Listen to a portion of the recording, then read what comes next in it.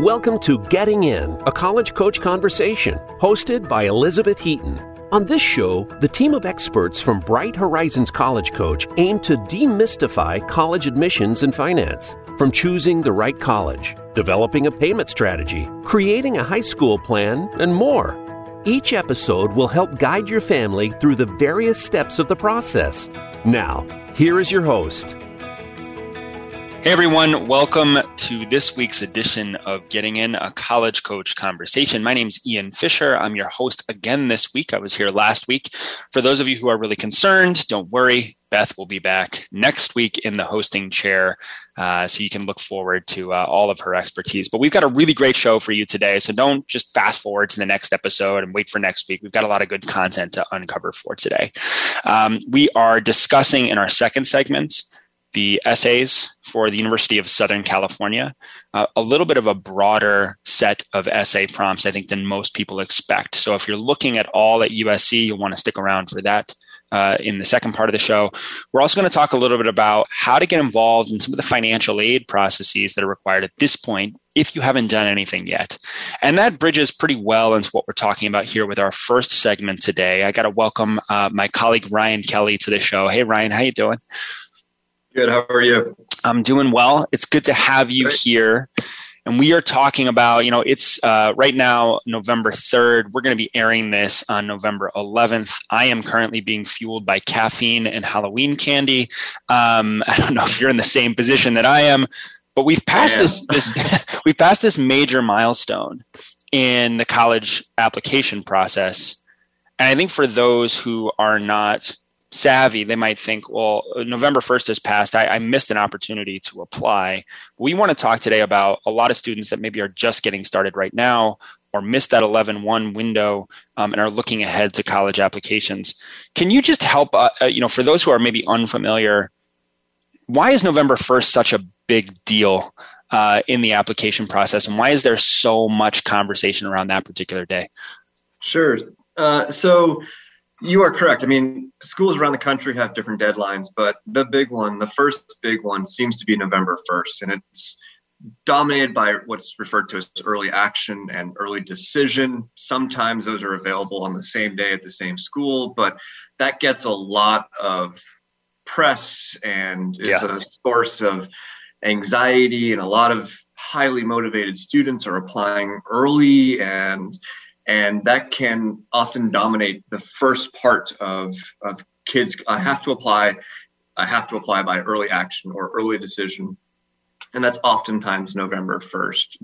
But what oftentimes is neglected to be realized is it's not usually the only deadline that's available at a school. And oftentimes students, for one reason or another, are late to the game for applying. And then some kids who get to the game a little bit late think, well, shoot, I missed November 1. Now what? And that can be very overwhelming on top of what is already oftentimes an overwhelming and mystifying process for kids. Right. Which is why we're here every week to talk about it, because it is overwhelming and mystifying. And I think, Ryan, there are a lot of reasons that November 1st deadline can be challenging for students. It might be that they are just not plugged into or aware of those deadlines. I think if you're a listener on this show, you probably are aware to some extent. But November 1st, I think, crept up on a lot of kids this year, partly because of the return to school after the pandemic, a lot of the associated difficulties with reacclimating to the classroom, and then all of the expectations that are foisted on students when it comes time to apply to these colleges. And so while November 1st is an important deadline, and we certainly talk about it a lot here at College Coach, with the exception of the University of Florida, which I think is in Florida State as well, I think they're the only schools that I know of where if you have not applied by November 1st, you're out of luck. Everywhere else has another deadline coming. And so there is still time to submit an application for these schools. Now, Ryan, we were talking before, I was saying probably our listeners are on top of things and their applications are already signed and sealed. And they're just looking for extra little tips that they can come for the show, but they might have some cousins or family friends who have not gotten started with the process. What is your advice for a student who, let's say you have a conversation with them this week and they say, I really haven't done anything yet.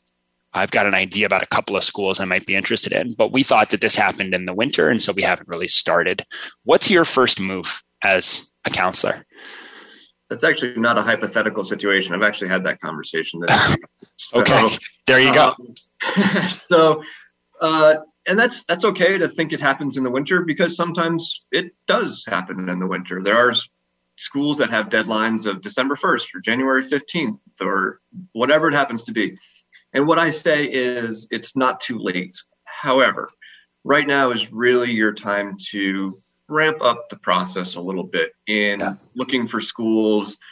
Maybe if you're at that point already, looking at the requirements for, number of recommendations or whatever it is that the school happens to be looking for, and actively starting to be engaged in the process, asking for letters of recommendation, working with your high school guidance department to make sure that transcripts are getting sent in a timely fashion, not to mention working on the actual application, the essays, all the things that are now within your control. Because yes, the big November 1 deadline has come and gone, but it's now your opportunity to really step up and start working on the search process and the application creation process. Because with the exception of a handful of schools, it's not too late. However, those deadlines, whatever they happen to be, everyone knows, November 1st got here pretty fast. December 1 or January 1 or whatever it is, it'll be here pretty fast. It's coming quickly as well. I was trying to talk to some of my students about this last week, and they were getting pretty close to deciding whether they wanted to submit in advance of November 1st or take a little bit more time to look for that regular deadline, just in terms of the quality of the work that they were putting together. And I said, well, one thing that you can't do is wait until November 2nd and just say, well, I got a whole month now. I'm going to just sit back and I got plenty of time, because it will creep up on you just like November 1st did. So if you are in that boat where you have been putting things off and for whatever reason missed that November 1 deadline, now is time to create an action plan where you're really chipping away at this process every single day, doing something to support the work that needs to be done here. Ryan, you mentioned letters of recommendation, and obviously high schools play a huge role in supporting students in their college application process. For a student, it feels like this is a little bit of a hat in hand moment if you're going to a teacher or a counselor now to initiate that college application process. What advice would you give for a student who has not yet asked a teacher for a letter of recommendation? How can I make that work for me as a senior? Yeah, I like that, hat in hand. I don't know if you necessarily need to grovel at this point, but maybe a little bit of groveling would be okay. The longer you wait, the more groveling will ensue. But reaching out to your counselors or to your teachers or whomever it is that you're going to be asking for recommendations and saying, kind of owning it a little bit. I'm a little late to this process. I understand that. And I understand you probably have written most of your recommendations at this point, but I was wondering if you'd be willing to write one more on my behalf. I don't think the teacher, unless they have some fairly rigorous, hard and fast deadline that they stick to, which is some do, but pretty rare. I think they're usually accommodating, saying, I'm a little bit late, but would you be willing to make an extra recommendation on my behalf? If you are a little humble in that process, they're probably a lot more willing to work with you. They're probably very willing to work with you in the first place, but acknowledging I'm late, could use an extra hand, might make them a little bit more willing to assist. And I think before going and making that request, do a little bit of your own homework, right? Absolutely. Figure out what the deadlines are that are coming up. I can just imagine a situation where you go in and say, I know I'm late. Can you please write a letter of recommendation? The teacher says, okay, where are you applying and what are the deadlines? And you say, well, I haven't totally figured that out yet, and I'm not sure. It's like, no, we don't want that scenario, right? So do some of the advanced work to put yourself in a position so that when the teacher does ask that question, you can say, here's where I'm applying, here's what the deadlines are, and is there anything else you need from me to help to facilitate this? I think students very rarely ask teachers what they can do for them when they're asking for a letter on their behalf. So, take that opportunity. All right. So the key difference between early action and regular decision is essentially when you are notified. There's not a really meaningful difference in terms of the likelihood of your outcome. But when we talk about early decision, and you alluded to that earlier, there is sometimes an admission advantage to applying ED1 to a school. What about this ED2 deadline? Let's say I've got a first choice college and I have missed that ED deadline, or I wasn't aware of it for whatever reason. How does ED2 fit into the process, and how can I think about that? Sure. It's a pretty rare opportunity for ED2. I mean, relatively speaking, it's not offered at a tremendous number of schools, but it is a second opportunity for a student to really highlight that this school is, in fact, my number one choice.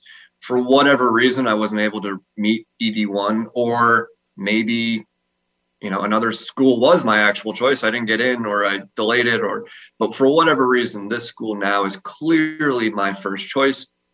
And I'd like to indicate that in the admissions process. So ED2 could be as, in the December, beginning January type of time frame, really depends on the institution.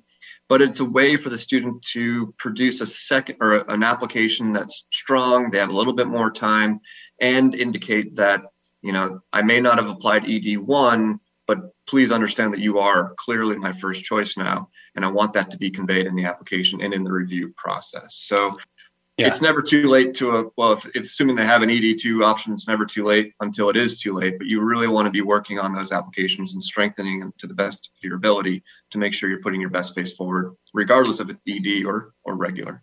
Now, a lot of families will ask, all right, I missed ED1, now I've got ED2, but is that the same? Is that the same advantage? Are ED1 students preferred to ED2 students? How can we think about that differentiation? Is there any difference between the two?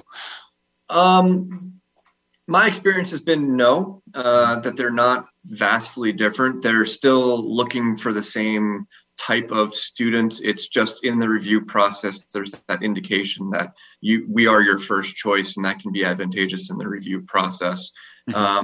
Every school does it a little bit differently. We at Reed had ED1 and ED2, and what we found was that the ED2 pool, first of all, was just quite a bit smaller than ED1, but we were essentially looking for the same kinds of things. I think the only scenario where ED2 would be a disadvantage relative to ED1, and this is kind of beside the point because you've already missed the ED1 deadline, so it doesn't really matter in that case, but the reason ED2 could be a disadvantage is if there's a huge number of ED1 applicants who are accepted, and the school has an embarrassment of riches, and so they're going to look to RD for most of the rest of their class. I think that's pretty uncommon. And I love what you said, Ryan, about a school being your first choice. A lot of people might say, well, how can that make sense? It's ED2. Sure. But if you are entering into that binding agreement with ED2, you are saying, I will come if I'm admitted. And so there is that same sense of, this is my first choice. I am committed to you. So it has that same effect with colleges. Now, I'm just sort of curious about some of the other different forms of deadlines. We've talked about early action, and every school that offers early action has a regular decision, and the same thing with ED schools having regular decision. What are some other kind of deadlines that we might be looking for that we haven't talked about so far and that are still available for students, but that they might want to be aware of if they're just getting started now?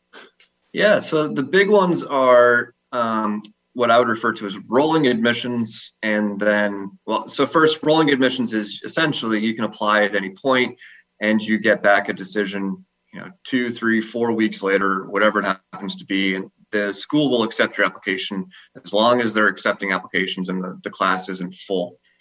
And that can be today, that can be in March or April or June. It really depends on the institution. However, a lot of those schools and many other schools have what are referred to as priority deadlines.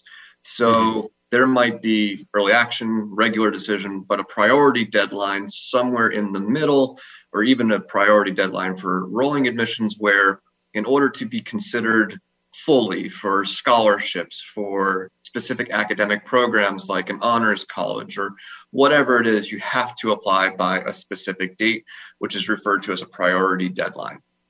Those students literally get the priority, and then they will consider any student after that space available or whatever their process happens to look like. So a lot of students will say, I have until January 15th to apply, and that might be true for their deadline, but if you want to be considered for a scholarship or the honors program or something altogether different, you had to apply by whatever it was, January 1st. Keeping that organized and, not even in the back of your mind, but at the forefront of your mind of, yes, I have different deadlines, but some might be more important than others.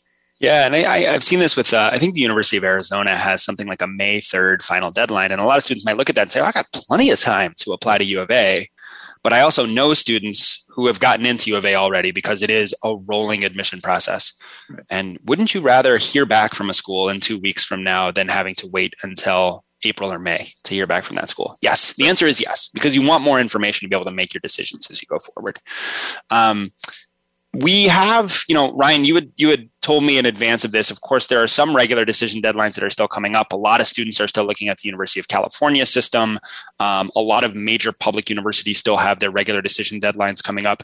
It's November 11th when families are listening to this, and the University of Washington's final deadline is coming up in 4 days on the 15th. Just any final tips that you have around students who are just starting on their essays right now? How much time do they need to really commit to an essay in order to get it to a position where it is submittable?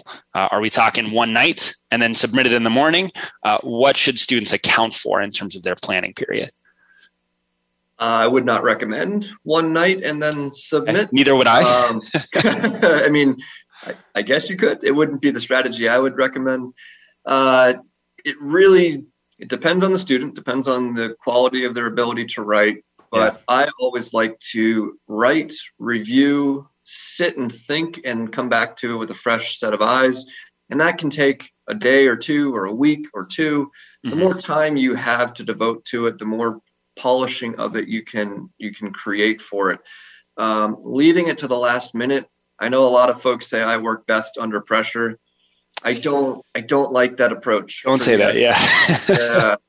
It is not a good approach. So if you have a deadline coming up in 2 weeks, I would say start writing your essay now, get it revised, have, a friend or parent or teacher or someone look at it, give you some feedback and digest what that feedback is, and then look at it with a new set of eyes a couple days later or what have you. But the more revisions you can devote to it, the more time, usually the stronger it will end up being. So please don't procrastinate on that.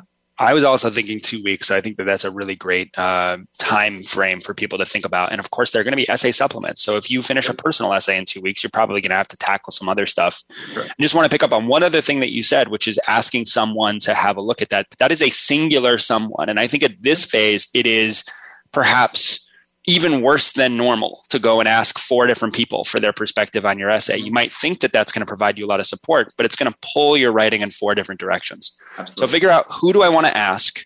Who is the person that's going to contribute the most value to my essay at this phase in the process? And I'm going to use that person as my resource. Outside of that, I'm really going to trust myself and make sure that message resonates in terms of what I'm trying to say. 100%. All right. Well, I think that's great, Ryan. Like there are a lot of really good things for students to think about, even at this late phase in the process. It is definitely not too late to apply to college, right? So thank you so much for those tips. I really appreciate you coming on and sharing them with us. Thank you for having me. Yeah, try and stay off the Halloween candy though. Okay, like you and I, no dads, promises. We got to be really careful. My son thought he had hidden it well, but it was so obvious where it was. These kids are. He's 7. He doesn't know better. All right. Yeah. When we come back, we will be talking about the USC essays. Don't go away. Become our friend on Facebook. Post your thoughts about our shows and network on our timeline. Visit Facebook.com/Voice America. Tune in every week for Making Action Happen, hosted by Sarah Blackhurst and Brian McCain. The program takes you inside Action 22, a Colorado-based community outreach organization established in 1999. The show focuses on public policies, both politically driven or not, which have ongoing and immediate impact on the Colorado community and the world. It doesn't matter where you are, you can make action happen. Listen Thursdays at 12 noon Pacific Time, 3 p.m. Eastern Time, and 1 p.m. Mountain Time on Voice America Variety. Do you know that over 70% of people with disabilities are not counted in the workforce, with twice the unemployment rate of the non-disabled? Join Joyce Bender, CEO of Bender Consulting Services and a disability leader, as she talks about best practices and newest trends in disability employment on Disability Matters. As a person living with epilepsy and hearing loss, Joyce is an international advocate for disability employment. Tune in on Tuesdays at 11 a.m. Pacific Time, 2 p.m. Eastern Time on the Voice America Variety Channel. When it's time to go through the college admissions process, look to Bright Horizons College Coach for ethical guidance and customized support. Our educators will get to know your students' ambitions and talents, help highlight hard-won achievements, and create a plan for getting into a top-choice school. That plan includes helping your student choose classes and extracurriculars, create a college list, brainstorm and edit essays, and navigate college financing options. Visit getintocollege.com to learn more. Have you friended us on Facebook yet? Why not? Just go to facebook.com/Voice America or search for the keywords Voice America. Once you are part of our Facebook network, you'll receive daily messages about what's happening with our shows, this week's featured guests, and new happenings at the Voice America Talk Radio Network. And you can add your voice to the always active discussions on our timeline. Just go to facebook.com/Voice America or search for Voice America.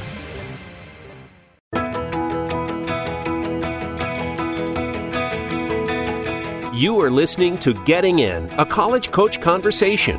To submit a question for an upcoming listener Q&A segment or to suggest an idea for a future segment, please send an email to gettingin.voiceamerica@gmail.com. Now, back to the show. Hey everyone, welcome back to this week's episode of Getting In, a College Coach Conversation. We just had a great segment with Ryan Kelly in the previous part of the show. We talked all about what to do if you're just getting started on this process now. So if this is the first thing that you're encountering and you have not started the process, pause this now, go on back to that first segment and listen to what Ryan and I had to say about getting started even after November 1st. What we're going to do today in this segment is talk a little bit about a school in University of Southern California that has a priority deadline coming up on December 1st. Ryan talked about what priority deadlines are in our prior segment, but for all intents and purposes, I think I really treat USC as having a December 1st deadline for the students that are applying there.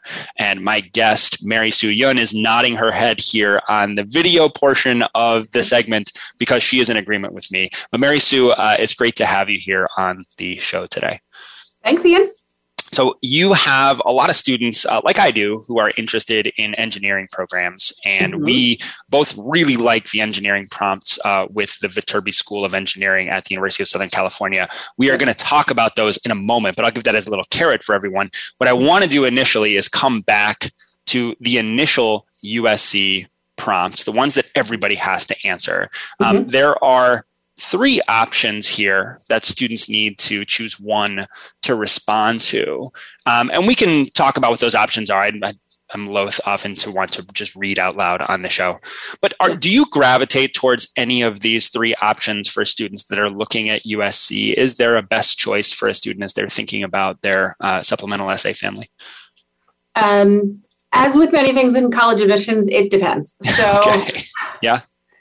I feel like it really, I look at this as kind of when I work with a student through several supplements within a supplemental part of the application, I look and see how those fit with their main essay and sort of are the chapters of the book all fitting together. And so it kind of depends on what their main essay is about. Does something in those ABC choices add something to that?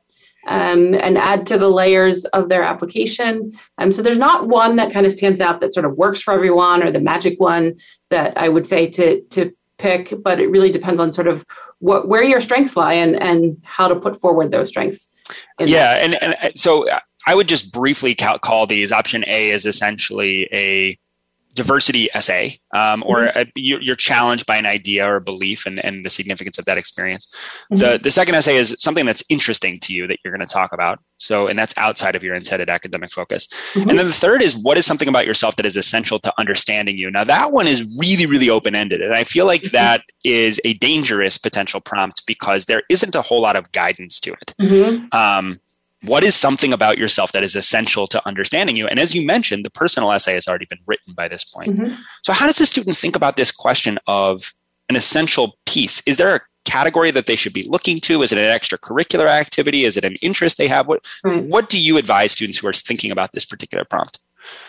Yeah, I'm going to contradict myself a little bit in saying that I don't think that there's a perfect prompt, but I would say that this third one, the one of, sort of what do you uniquely bring, is probably the least used and probably the least helpful of the three. In a lot of cases, I found, because students will tend to go back to things that lots of people could say, I'm a good friend, I'm a hard worker, those kinds of things come up a lot. And it's like, well, probably most of the USC applicant pool could say that. However, for the right student, if you truly have something that you feel like is not brought up in the rest of your application and sort of here's a space to talk about it, then that could be really impactful and really a wonderful part of their total USC application. But I would say that this one is sort of the one that it's the misdirection is, it's so broad that it's kind of like the tell me about yourself interview question, which I hate,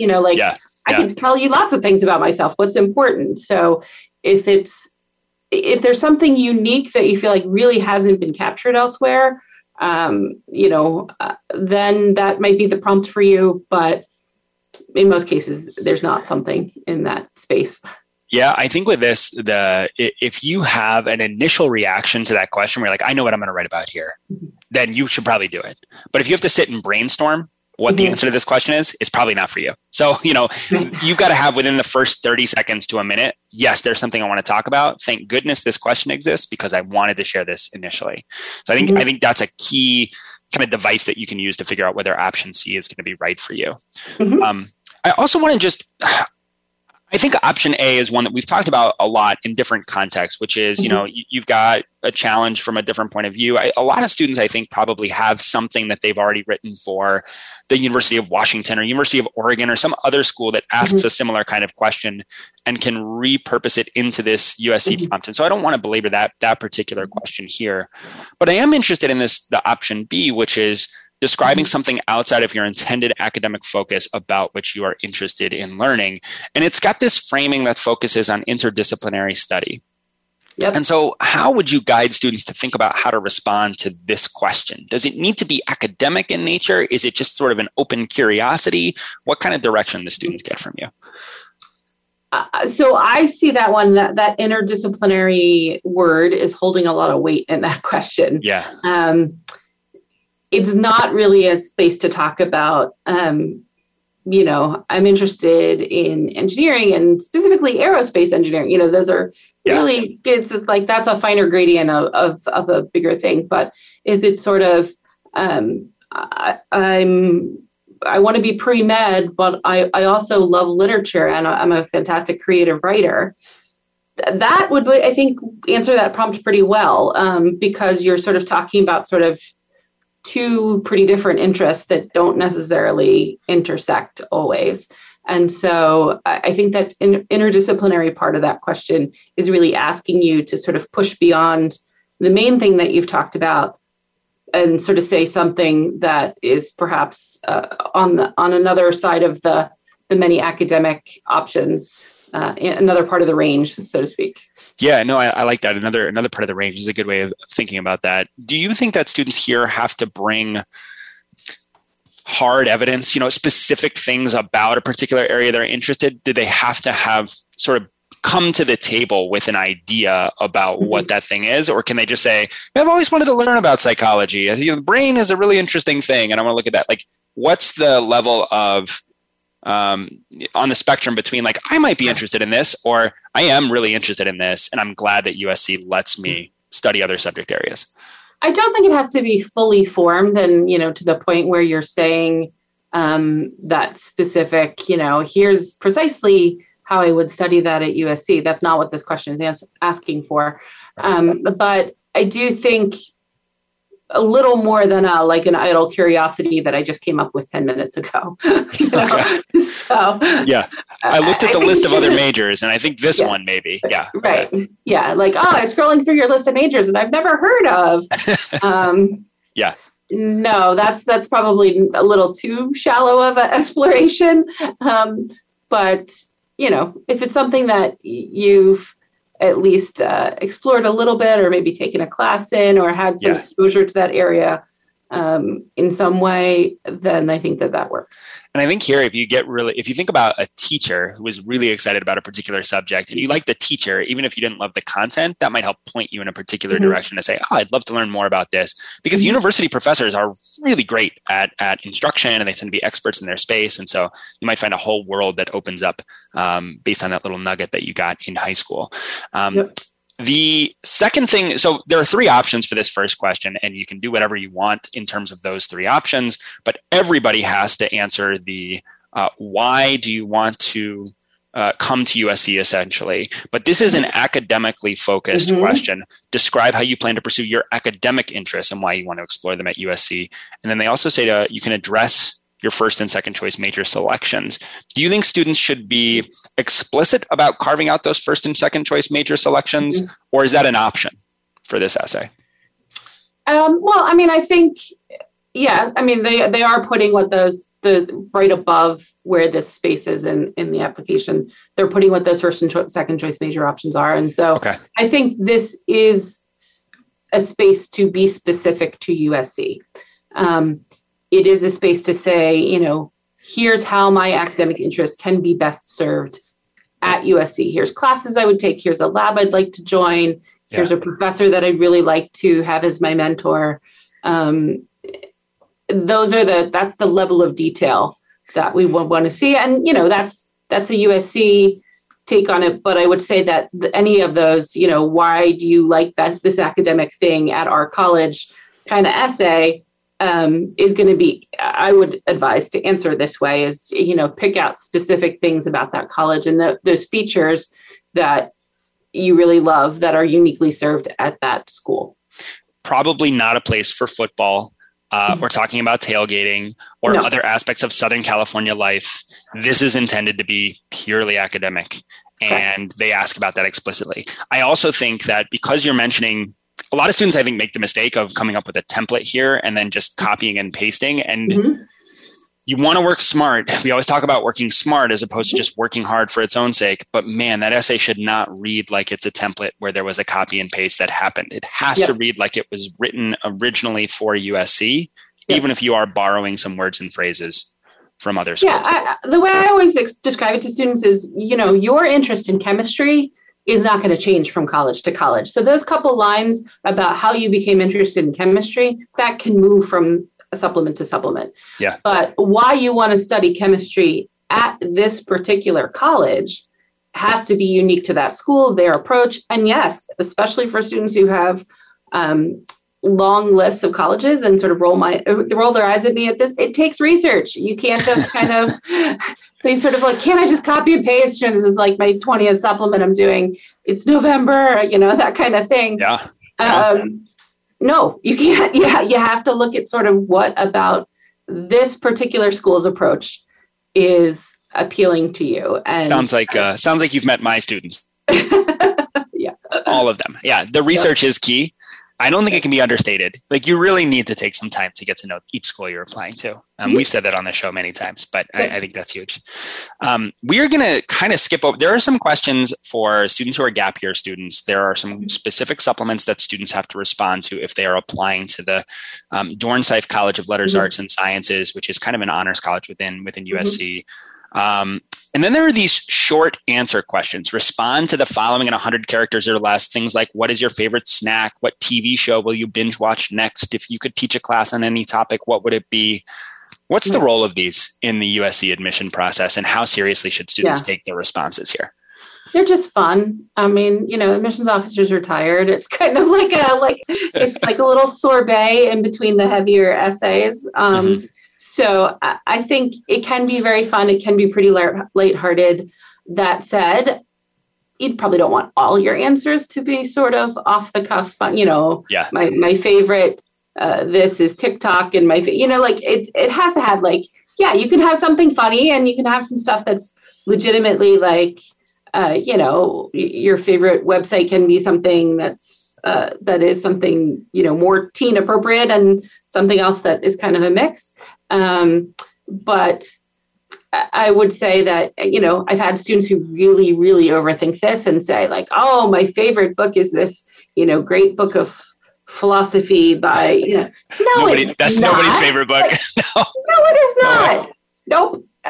So like we can see through that. I think it doesn't really, these short takes don't really have a big impact in the admissions process. It's just, again, the sorbet in between the essays. You don't want your reader to get offended, and you don't want them rolling their eyes. I think anything else, I think is pretty solid here. Yep.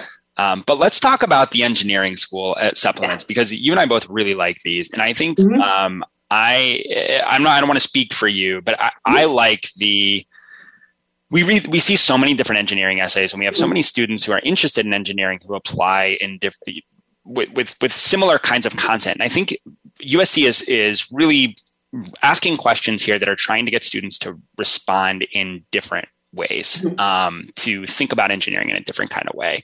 And I want to, I guess I'll just open the floor to you. Is there anything that you look at with these two prompts that you get really excited by, or that you find generates a different thought process in your students? So I'll skip over the first one for a second, but we should come back to it. But the second one about the grand challenges, I love, because I actually last year had a student who read through all the grand challenges and said, I don't think I really want to be an engineer because none of these excite me.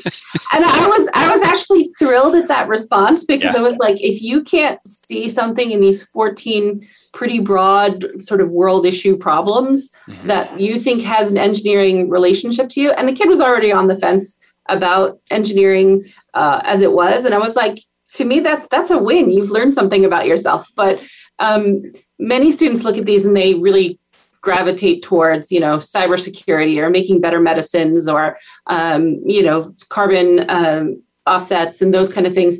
Whatever it is that you read in those grand challenges that you're like, oh yeah, that's the thing that I would really innovate and design around as an engineer, go for it. There's not a right or a wrong type of challenge. And most of my students who really do like engineering get very excited by one of them or a couple of them, and are like excited to dig in. Yeah, no, I think they're great. And for those of you who are unfamiliar, if you just go to engineeringchallenges.org, you'll see a list of all 14 of them here. And there are things like, advanced personalized learning and advanced health informatics, restore and improve urban infrastructure. These are really specific engineering challenges. And I love that USC is essentially saying, they're basically saying, are you sure you want to be an engineer?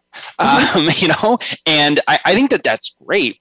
And I love the way that it gets students having to think about, outside of what their typical kind of response is for what they want to do with engineering. They can't just say, I want to do AI and machine learning and see what happens in the computer science space. They've got to look at these grand challenges and really apply them. And I think that that's a really genius stroke by the USC admission office to try and get students thinking outside of the box there. Yep. How much research should a student do if they pick one of those challenges that they gravitate towards? How much research should they do to be able to understand that content? Does this need to be a well-researched essay? Is this something that's more personal? Yeah. What's the balance there? So many engineers are quite literal. I live with 2 in my home. Yeah. So I always go back to, it's not a research paper about this engineering problem. You're not looking to solve this in the short space that you have. And so that's not really a space to kind of say, here's my answer to it, but it's sort of, why are you attracted with it? What would be attracted to it? What would be your approach to this problem? I don't think it's that you need to, solve climate change in your short answer. No, and if you do that, then you'll get into USC. So, that's perfectly fine, but probably not something you want to take on here in mid-November. So have fun with that one. Yeah. Enjoy it. I think if you are an engineering mind, you're going to like looking at those and choosing from them. Now, the other question I think is really interesting as well, because the main crux of it is describe how your contributions to the USC Viterbi student body may be distinct from others. And they say, please feel free to touch on any part of your background, traits, skills, experiences, challenge, or personality to help us better understand you.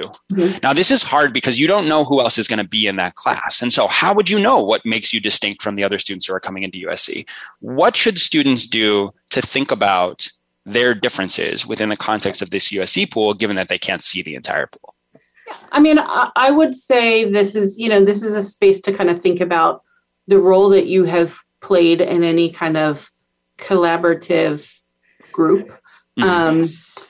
It can also be, because it specifically calls out sort of background and sort of life experiences, a place to talk about underrepresentation in engineering. And so if you feel like you are part of an underrepresented group, whether that be due to, race, ethnicity, religion, neurodiversity, those are things that you could talk about here, but not everybody has that as appropriate or has those things that they want to talk about in their essay. So I think of it as, if you are on your robotics team or your science Olympiad team, what's the role that you play within that group? If you're not sure, text a couple of your friends, ask them are you the guy who's walking around with the clipboard and checking everything off on the to-do list for that day for your team? Are you the person who, comes up with a new technological idea of design? So thinking about it from that perspective might help you clarify your own role as it's being seen by those around you. I think that's great. You really can own your strengths, I think, in that context. And it's a great way to identify not just, an answer to this question, but also what differentiates you when you get into those collaborative spaces as an engineer. And keep in mind, if you're writing these Viterbi responses, you also are writing the other USC prompts. And so you don't want to write about the thing that's essential to understanding you being how you walk around with the clipboard during robotics, because you're going to write about that for the Viterbi piece as well. These are great essay questions. I really, really like them. Thank you for coming on the show, Mary Sue, and helping to unpack them, because they're really a lot of fun. All right. Thanks, Ian. You're welcome. We're going to come back and talk a little bit about late starts and the financial aid process. So stick around. You don't want to miss it. Become our friend on Facebook. Post your thoughts about our shows and network on our timeline. Visit facebook.com/Voice America. Tune in every week for Making Action Happen, hosted by Sarah Blackhurst and Brian McCain. The program takes you inside Action 22, a Colorado-based community outreach organization established in 1999. The show focuses on public policies, both politically driven or not, which have ongoing and immediate impact on the Colorado community and the world. It doesn't matter where you are, you can make action happen. Listen Thursdays at 12 noon Pacific Time, 3 p.m. Eastern Time, and 1 p.m. Mountain Time on Voice America Variety.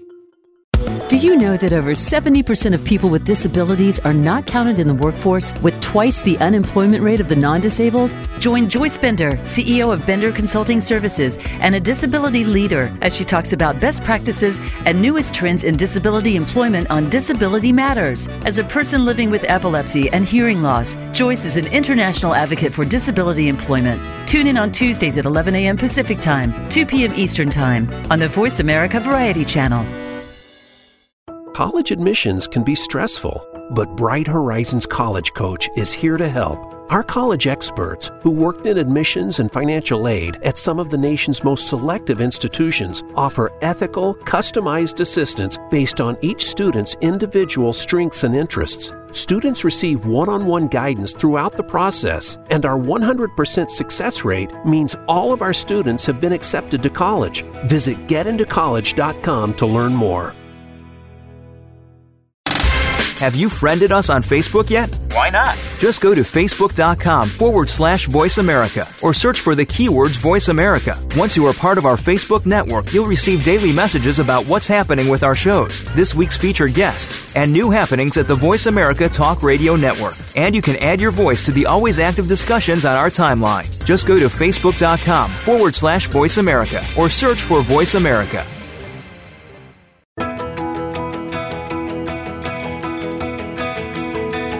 You are listening to Getting In, a college coach conversation.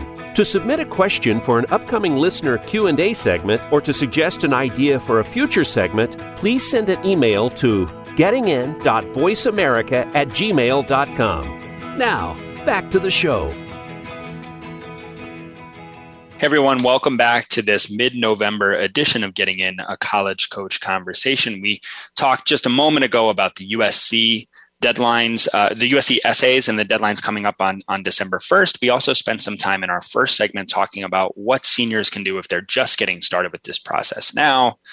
And of course, you don't just apply to college, you also apply for financial aid, and you've got to pay for college at some point. And so we thought we'd pick up that same line of discussion from the first segment here in the final segment to talk all about what students should do now with respect to the financial aid process. So joining me today is one of my favorite guests from the finance team, Lori Peltier. She's a frequent guest when we talk about finance topics. Hey, Lori, welcome back to the show. Hi, Ian. I'm happy to be here again. Glad to have you. So we are looking at students who are saying, oh my gosh, college, it's time for me to apply. There are some things I should be doing right now. And I think in some cases, also parents who are hearing rumblings about the FAFSA, who are hearing about financial aid deadlines. And I have to say, I empathize with those parents because there are a lot of things that are happening within my kid's school that I'm just paying no attention to. It's like, shouldn't I be signing up for parent-teacher conferences? Or like, isn't there some sort of winter soccer thing? And I'm so busy, I'm not focused on all of that. So I heard that the FAFSA came out in October. What does that mean? What are the deadlines? When do I have to submit? Like, what's my drop dead date to make sure that I've got everything in order if I'm a parent of a senior? I would say there is no drop dead date. The FAFSA form is open for the next year and a half, but you don't want to wait that long. It depends on the schools that you're applying to. So for regular decision, colleges usually set a deadline date for financial aid applications around January 15th. Okay. So you've got time. It's November. I would plan on getting it done before the end of the year if I were in this situation. So you know that's something you need to get done. The FAFSA form does allow you to list colleges on there that you want to receive the data. If you don't know exactly which schools you're going to submit an application for, you can still get it done and list one school and go back in later and add the other schools that you've added onto your list. So don't feel the pressure that, oh my gosh, by next week I need to have it done and I need to know exactly where I'm applying. You do have time for that. Okay. And you can still submit it after the deadline date, but your qualifications for aid are going to be limited the further past the deadline date you get. So some schools are very strict. This is the date that beyond this date, if we receive your application, there's no funding from the school. You can always get the federal funding throughout the school year, but the funding from the college itself would be limited if you miss the deadline date. And for some schools, that can be fairly significant, five figures sometimes in terms of that form of aid. So you got to be really on top of things there. What about students that are applying early action, early decision, and want that financial aid award to come back with their admission decision? Do they get an estimate from the school? Do they need to be more proactive in sending in those forms? How does ED and EA play into that process? So they have earlier deadline dates, especially early decision, usually November 15th. I've seen some schools where it's November 5th, which is now. So early decision is the earliest deadline date you're going to see for financial aid.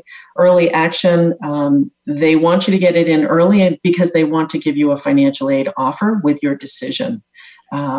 Some schools will postpone the financial decision to a later date, but if you really want to know, yes, I'm accepted and this is how much money I'm getting, then you need to get the financial aid applications done probably by November 15th.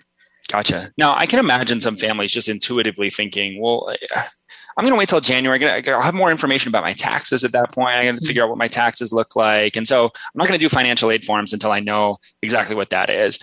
Is there any relationship between 2021 taxes and fall 2022 seniors entering school? That's a good point. No, it used to be in the past that way, but now we're looking 2 years back. So the tax return that is reported on these financial aid applications is your 2020 tax return, which should be filed by now. So you know your income for 2020. I should have filed that? I'm sorry to tell you that. That's terrible news for me. No, go ahead, continue. So all the information you need for the financial aid form, you already have. Okay. The only thing you may be up in the air about is exactly which colleges you want to receive the data. Is that part of the reason that there was that big shift to prior years because of this relationship between tax return filing? Okay. I think that's a smart choice. And of course, we've talked many times on the show about appealing financial aid awards if you've had a big shift in your financial circumstances since that 2020 tax year and now, because a lot can have happened over that period of time. Now, we're mostly talking about the FAFSA and maybe a CSS profile, which are forms that we've talked about on past editions of the show. Scholarships tend to be something that colleges will award based on incentives that they want to give students to choose to attend. What about those deadlines that are associated with scholarships? Sometimes those aren't quite as front and center on a school's website, and students might overlook them. What should students be thinking about with respect to the scholarship deadlines? That's correct. You should do some research on each of the college's websites for the schools you're applying to.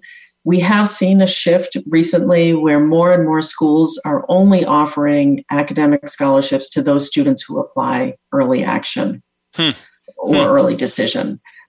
So kids who are applying regular may miss out on some of that.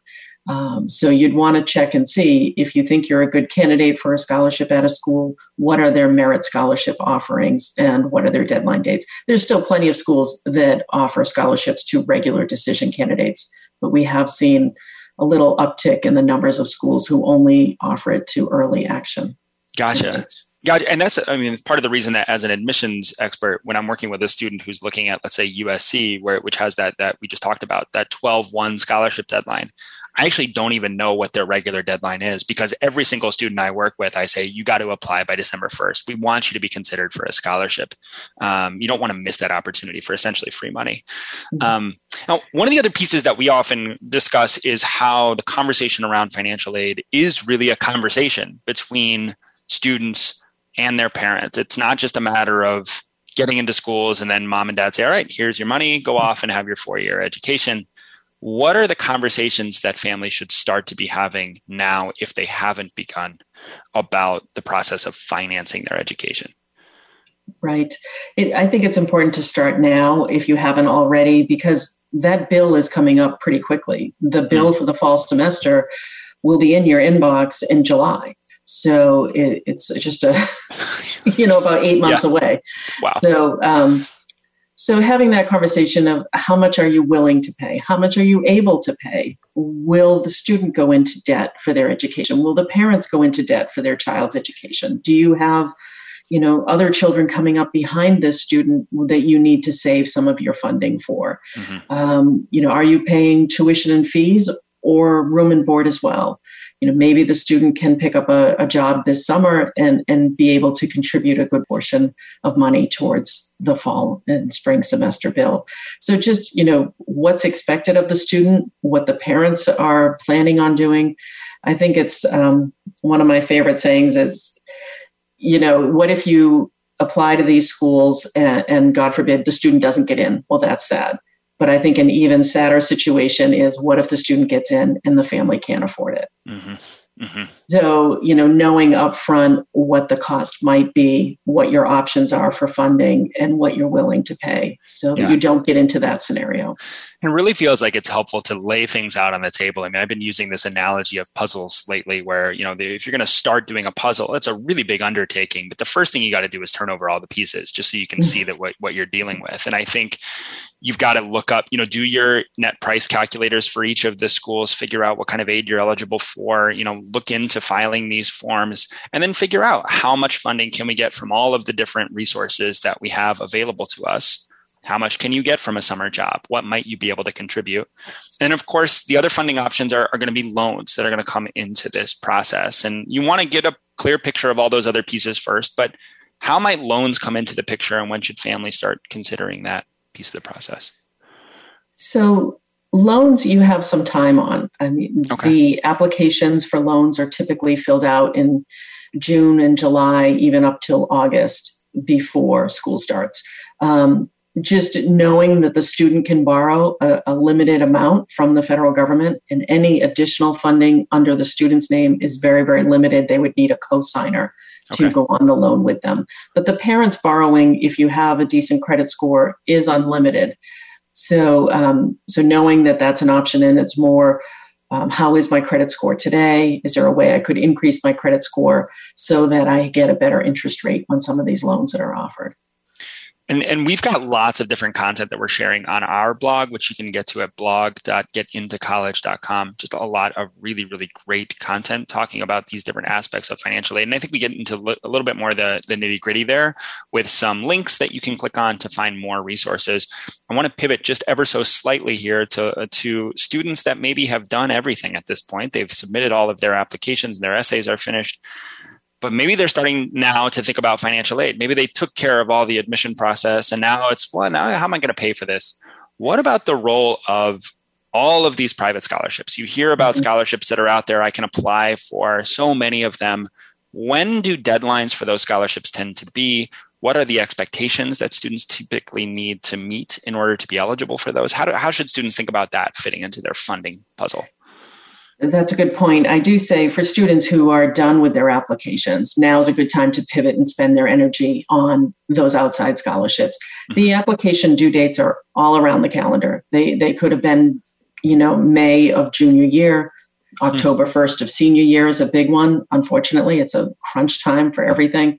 Yeah. But it's still okay to start searching now and just watch the deadline dates and see, what's coming up in the next 2 weeks that I could hit that deadline date for. But it's a good project for those students who are done. And they're not quite as regimented as what we see with admissions and financial aid applications, where it's November 1st, December 1st, January, like that kind of thing. Not kind of all over the place. All. Yeah. Exactly. And I think we've talked about this previously. These scholarships are available to you even after you're a student. So you can continue to apply for different sources of funding. I think a lot of students assume once I start school, my funding is baked into the process and I'm just going to have to cover this amount out of pocket. But there are ongoing opportunities to continue to contribute to your education. That's correct. All right. Any other final tips that you would give families who are starting this process right now, beginning the conversation around the kitchen table? Divide and conquer. Nice. Maybe if the student is working on their applications, the parents really can get the financial aid applications done where the student should be focusing on their essays and applications. Yeah, so students, you can be project managers in this case, assign some tasks for your parents, and parents is a great way for you to help while giving your students some space to work on those college essays, which really should be theirs. All right, Lori, that's great. Thanks for coming and helping to make some sense of all of that process. We've got another great show coming up next week. Again, Beth is going to be back hosting. We'll talk about how to get your best essay put together before your regular decision deadlines. We alluded to that in the first segment where we talked about 2 weeks being the minimum amount of time that you might want to put towards that personal essay. Beth's going to talk about maybe the ideal way to structure that. We'll also talk about maybe considering a gap year, especially if you're a student who is lukewarm on college coming up this fall for whatever reason. What does the gap year mean and how can you take advantage of that? And then we will also talk about loan servicing and what to do when that changes. My mortgage was just sold to a new mortgage servicer, which I hate, but I have no control over. And so now I got to figure that out. So I might get some tips from that segment as well. All right. That was a great show. Thank you so much for joining us. Lori, it was great to have you. I want to thank all of our guests, and we will see you all again next week. Take care.